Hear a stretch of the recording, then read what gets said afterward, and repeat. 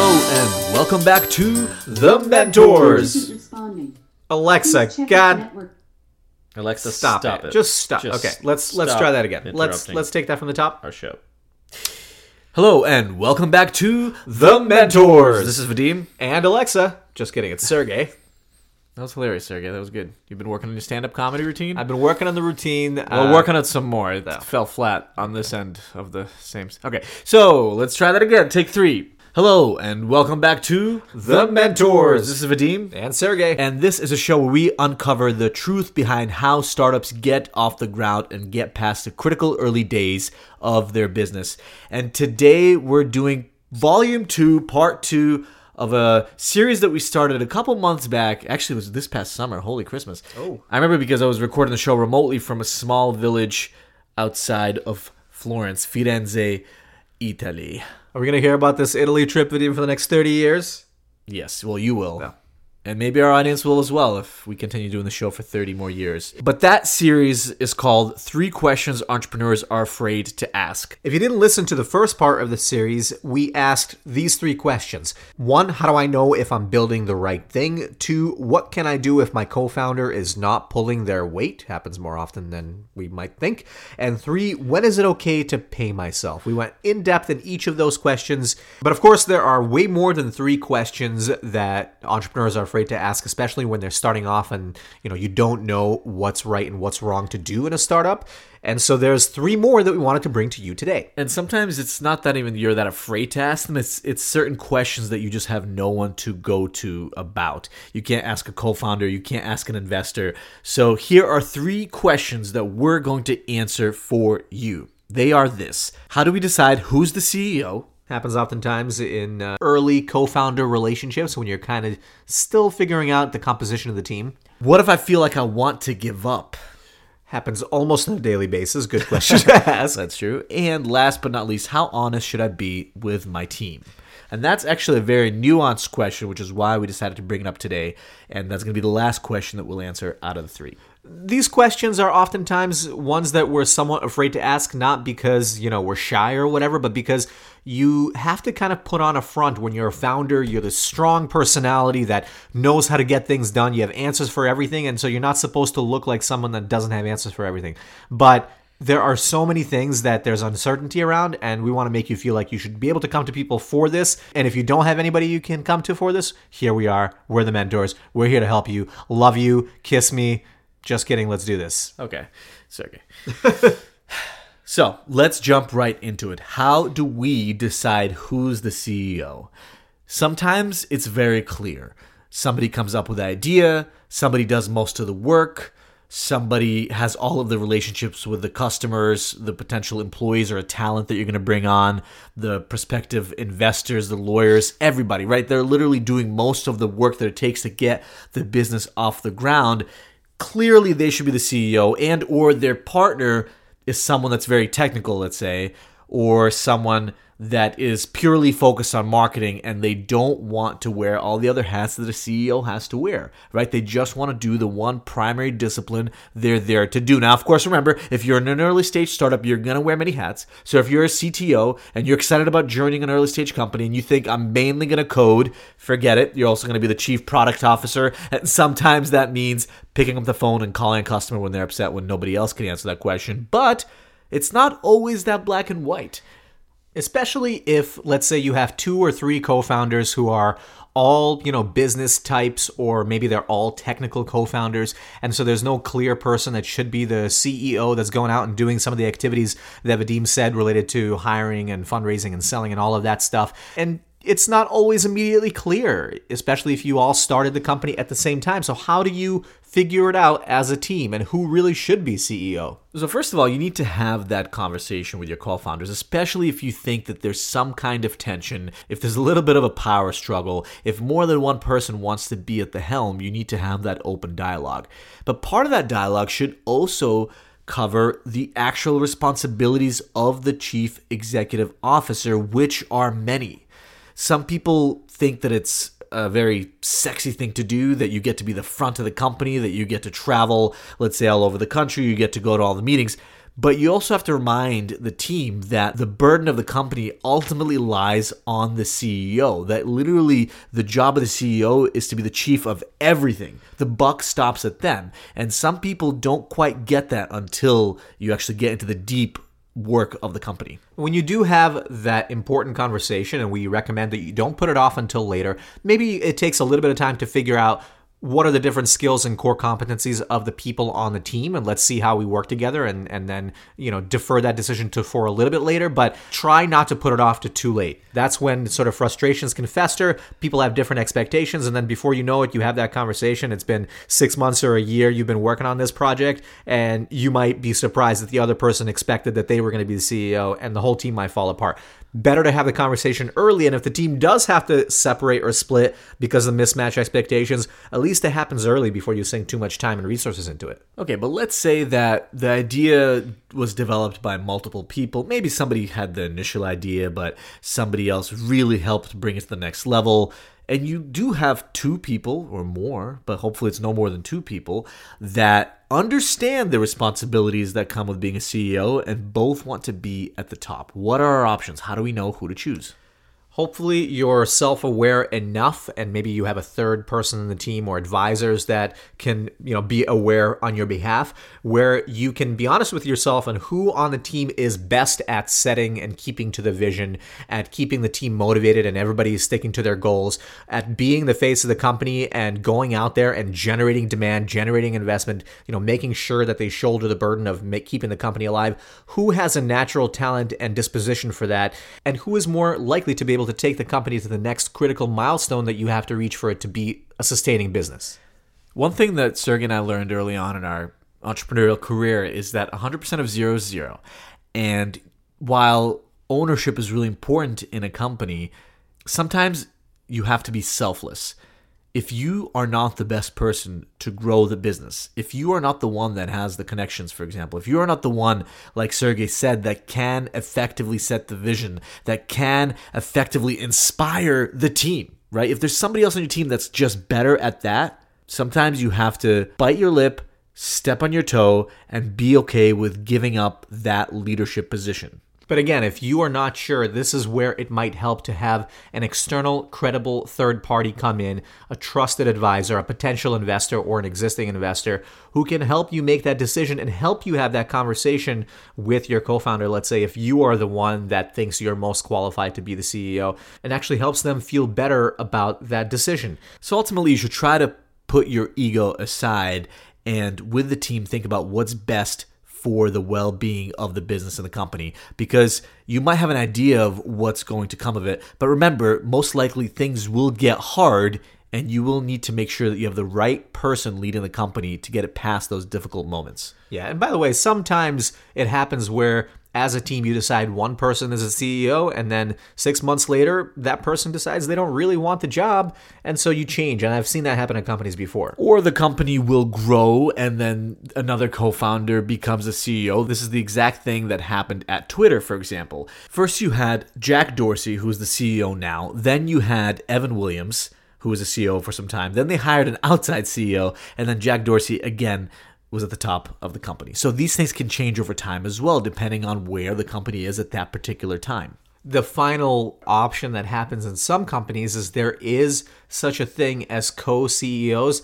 This is pretty rare. Most investors will recommend against it because you don't want to have a situation in a company where the structure can cause a stalemate when there's difficult decisions to be made. However, it is possible, and if you have a special situation where there are 2 qualified co-founders that are both really equally sharing the burden of leading the company to successful outcome, and they both trust each other in a really unique way, then sometimes that's possible. But again, that's very rare. Okay, the next question is, what if I feel like I want to give up? I was kind of joking when I said that it happens every day, but entrepreneurship is such a roller coaster that there are plenty of days, plenty of weeks and months that you do feel like you want to give up, or you at least doubt yourself and you wonder, should I give up? Am I spending my time in the right way? So we want to give you at least some way of thinking about it if and when inevitably you do get that feeling that maybe I shouldn't really be working on this anymore. So the first question is this. What is the root cause of that feeling? Are you really just hitting the wall and not getting any progress in your business? Has it been a long time since you experienced any wins and you've just been literally hitting your head against the wall for a long time, not moving the business forward? Why do you feel like you want to give up? Is it an issue with the co-founder that just has not been surfaced, right? You feel like the co-founder is not doing their work, or maybe you feel like you have imposter syndrome and you shouldn't be the leader of the company. What is the root cause of that feeling? Sometimes it could be that you didn't really know what you were getting into. Now that you're running this business, you realized that you don't really like running this type of business. Maybe you don't care about the problem you were looking to solve anymore. Maybe you don't really care about the customers you're serving. All valid reasons to want to give up. So there's a difference between some of these root causes that we're talking about. Some of them are structural and maybe good reasons to give up, and some of them are actually worry or stress or lack of confidence disguised as reasons to give up. If the root cause of the issue is that things are just not working, stop for a minute. Maybe it's not time to give up yet. Have you tried everything that you could to see if you might be successful?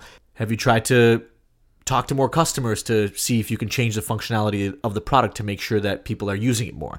Have you tried to talk to a completely different set of customers that you weren't targeting before that might find more value in the product than the current people that you're serving? Have you tried a new customer acquisition strategy that you haven't thought of before that might actually be a more interesting way for you to run the business? Like let's say giving public talks or putting on events that you love doing but you haven't been able to do for a year because you've been focusing on SEO and paid marketing. Yeah, and so what Vadim is really talking about here is, have you run enough experiments on either the sales or customer acquisition side or the product side, and have you iterated enough on the product or service that you're offering to truly know whether it works or not? If you can tell yourself honestly that you've tried everything you can, you've been working on it long enough, you've tried hundreds of different ideas or whatever the number is, then maybe this particular business just doesn't work and you should move on.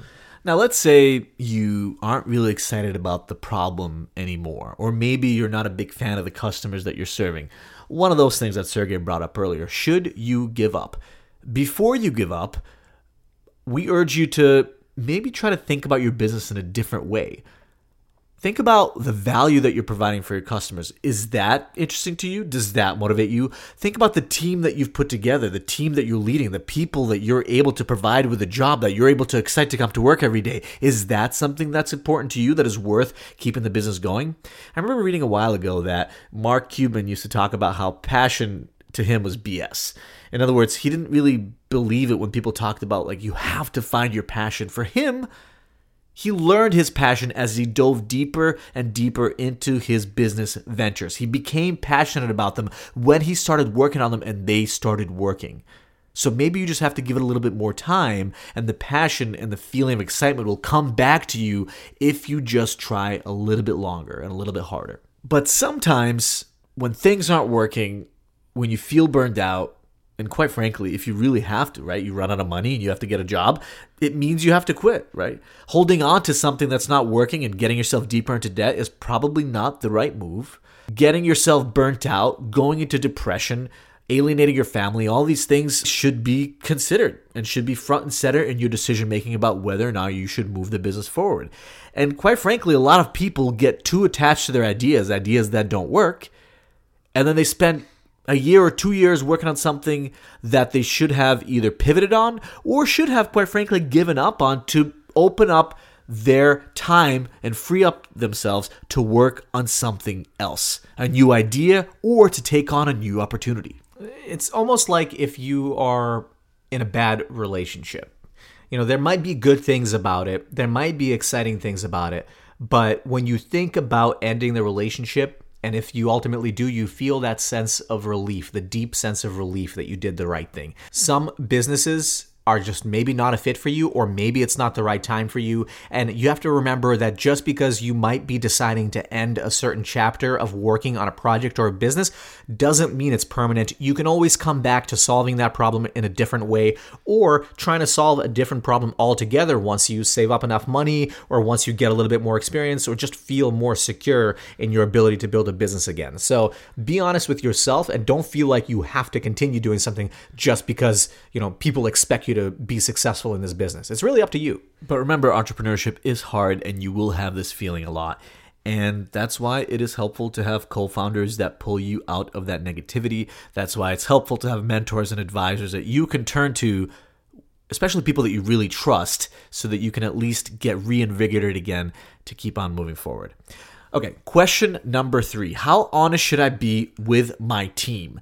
Now, for the purposes of this question, we're going to actually change it a little bit. How honest should I be with my employees? Because with your co-founders, the rule of thumb is you should be as honest as absolutely possible. They have ownership in the business. If you're hiding things from them, it will bubble up. But okay, for this question, we're talking about employees. How honest should I be with them?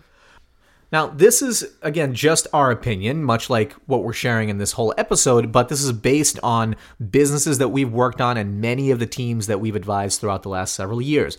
And for me and Vadim, our rule of thumb is that you should generally have a bias toward honesty with your employees and try to be transparent, because without trust in a small team, you will never get anything done. But there is a but. There's always a but. What's the but, Vadim? Well, the but is this. In the end of the day, you, again, are the CEO. You are the owner of the company. And that means that there is a different burden put on you than the employees. As the owner, you have to shoulder that burden. You have to be okay with shouldering the burden of the day-to-day ups and downs of running a company. It's only fair because you have the ownership, you have the potential upside, and therefore you have to deal with the burden. The employees should not have to feel every burden that you feel. You can turn to them for help if they can help you resolve an issue. You can rely on them and delegate things to make sure that they're helping you get through the difficult moments of running the company. But you shouldn't go to them every time you have a negative feeling or a negative thought or you're feeling down. Perfect example of what we just talked about. Maybe you feel like giving up, or you've had fleeting moments where you feel like you want to give up. Should you tell your employees every time you feel like giving up? No, of course not. If you feel like giving up, then they all will. Unless you want to shut down the company, don't say every time you have that feeling. But if you made the decision that you will give up at some point and there has to be a transition plan in place, such as a new leader put in, that's a good example of a time where you might want to be honest with your team so that there can be a plan of action put in place. What Vadim just said, if you have certain doubts about the business or the direction or something that you feel like you should be honest about, and you feel like the team can directly help you come to a resolution, then maybe you should be honest about that thing today. But if there's something that you're stressed about that might be a problem in the future, or, maybe we might lose this customer and it's a big customer, and if we lose this customer, we might lose that investor and then we might be screwed. Sure, that's a risk, those are real risks that you're thinking about, but you're already projecting 3 wrong things that can happen. That's probably not something you should be voicing to your team. You should be using your team to help you come to a successful resolution in this case. Remember, when you are recruiting talent, that talent agrees to work with you for a reason. They're excited about the vision. They're excited about joining you as the leader. They're excited about the peers they're going to get to work with. You have to continue to be that strong leader, to inspire them, to motivate them, to make sure that everybody is working towards a common goal and that everybody is doing the best work they possibly could. If you're constantly coming to them with different ideas or different directions you want to take the business into, if you're constantly coming to them with every problem that enters your head or every complaint that you get from, let's say, an investor or a co-founder, they're quickly going to lose trust and they might go somewhere else. So look, with all of these 3 questions, ultimately remember, this is your company. You can run it in a way that makes sense for you. This is part of the beauty of entrepreneurship. You are building the business. You are the owner. Every single decision is in your hands. Really, nobody can influence it. Of course, yeah, if you raise a Series A round and you give up 50% of your company, well, then maybe somebody else can influence those decisions and somebody could even fire you. But as long as that's not the case, most of that power and most of these decisions stick with you. And so we're giving you some suggestions for how we might run things. We're giving you some suggestions based on what we've seen transpire in all the different companies we've advised or talked to or seen or observed or read about. But at the end of the day, the decision is up to you, and hopefully you can take this advice like you would from any mentor or advisor, synthesize it, but then make the decision in a way that is informed by you and you alone. if you're sitting there and you're listening to this episode and you have maybe one or two or however many questions that you are afraid to ask someone, or you just don't have anyone to go to with specific questions about your business or about what you should do, please send us an email, info@thementors.co, and we'd love to reply to you directly if you're comfortable. We will share that question or a couple questions in a future episode so other people can benefit from it as well. And we do ask this in almost every episode, but honestly, if you can share it with just one friend today, it is really helpful in helping grow awareness about this show. And I think your friend might appreciate it too, especially if you found value in this and you think they might too. So go into your podcast listening app, click on share, email it, WhatsApp it, send it to a friend. It really will mean a lot for us, and we do appreciate that you're doing that for us as well. Thank you so much for taking the time today and listening to this episode, and we will see you at the end of the week.